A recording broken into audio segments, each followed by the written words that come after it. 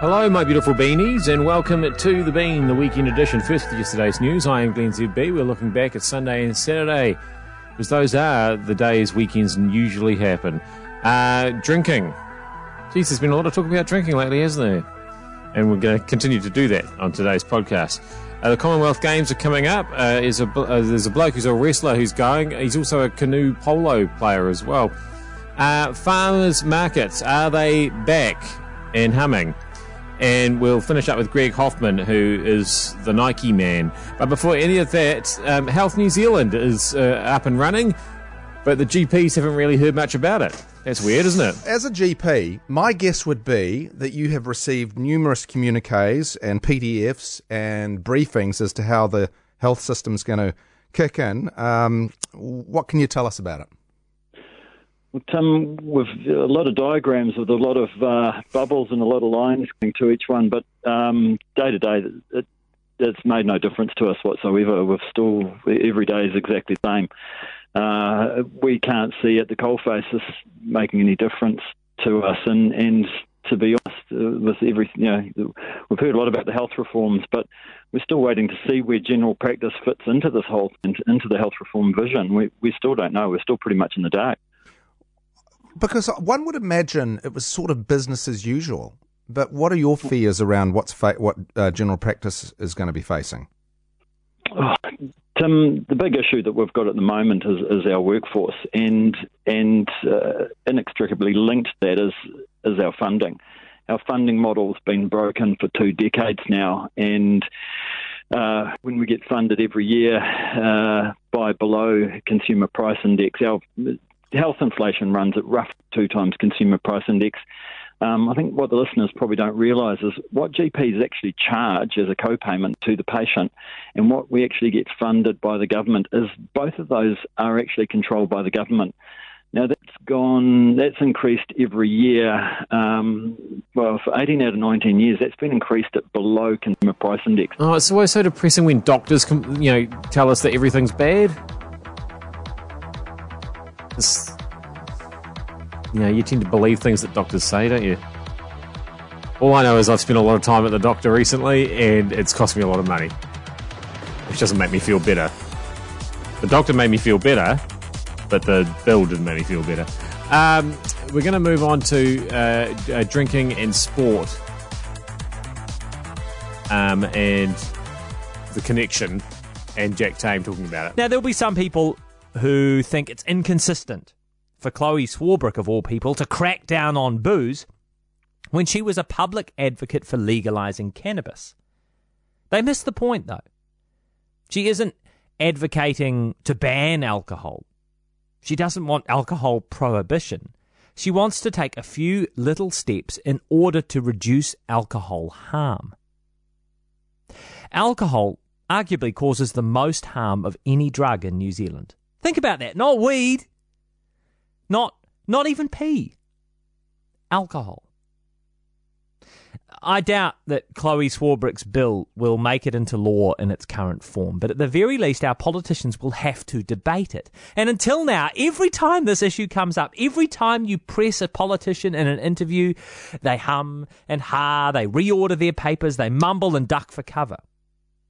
They're scared of the alcohol lobby and they're scared of being called nanny state. But this time, thanks to the biscuit tin, there is no running from the debate. See, the trouble with this podcast is that it's only highlights, so I don't play the whole thing, and so we have no idea what he was talking about with the biscuit tin.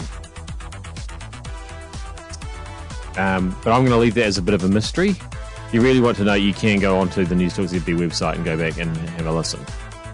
The rest of the points I thought were excellent. Now, the Commonwealth Games. Yes, this Commonwealth Games. I know it seems like the Olympics only just happened, but I think they were a bit late, weren't they? Commonwealth Games seem to be running on time at the moment, and Cole Hawkins is going to them because he's a wrestler. He's also a canoe polo player as well.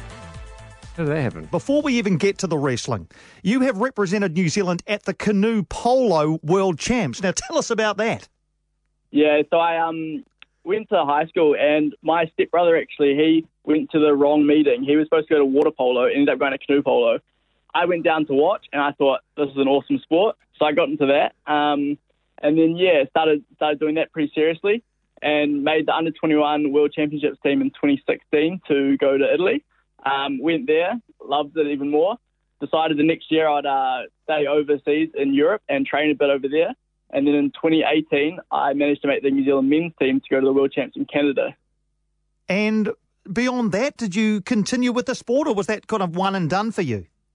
So I did those two, the Under-21 World Champs in 2016 and the Senior Men's World Champs in 2018. And then this year, actually, I was named in the World Games team to go to Birmingham to compete with the team there. But the timing didn't line up with the Commonwealth Games due to a bit of the wrestling schedule changing.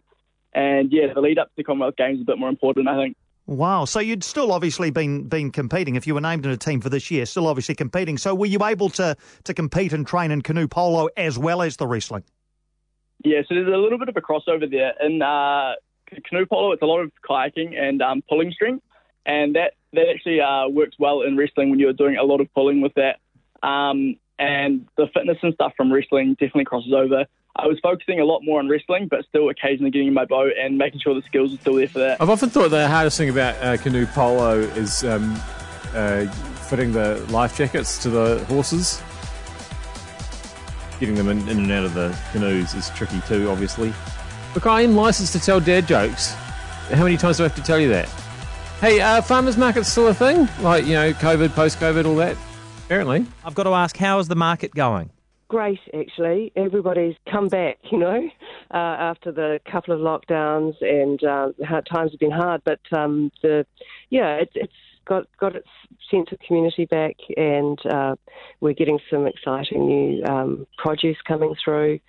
So yes, we're pleased. It's been an up and down couple of years for everyone, but it's nice to see everybody back and to have some fun again. It's funny, isn't it? We talk a lot on the show about the things that the pandemic has made us reckon with. And I think that for a lot of people, one of those things is that they want a better connection to their food, and that actually being able to give people a real, farm-to-table experience is actually quite important to more people than it perhaps was before the pandemic. Do you get that sense at the market as well?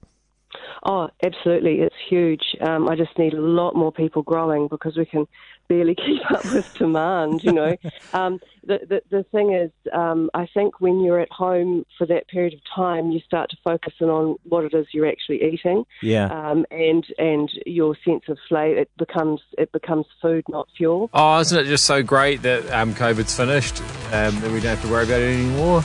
Nobody's getting it. Nobody's getting sick. We can just go everywhere with no masks on and just breathe all over each other, and it's awesome. I actually guilted some people into putting their masks on the other day. It was quite fun.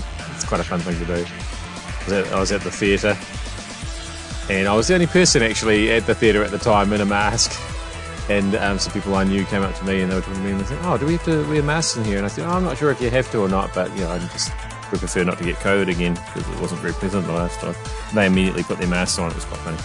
We're going to finish up here with Greg Hoffman. He worked at Nike at the time that Nike was.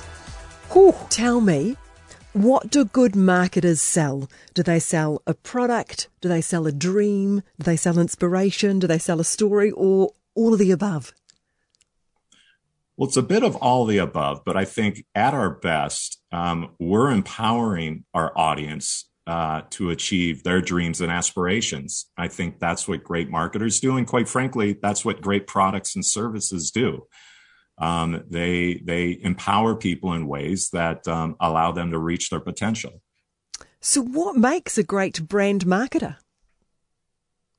Well, there's three characteristics that I think are absolutely crucial. The first is empathy, right? Because if you're creating a story or a piece of communication, your job is to dig deep and get under the surface of your subject to reveal an insight or truth that oftentimes is invisible.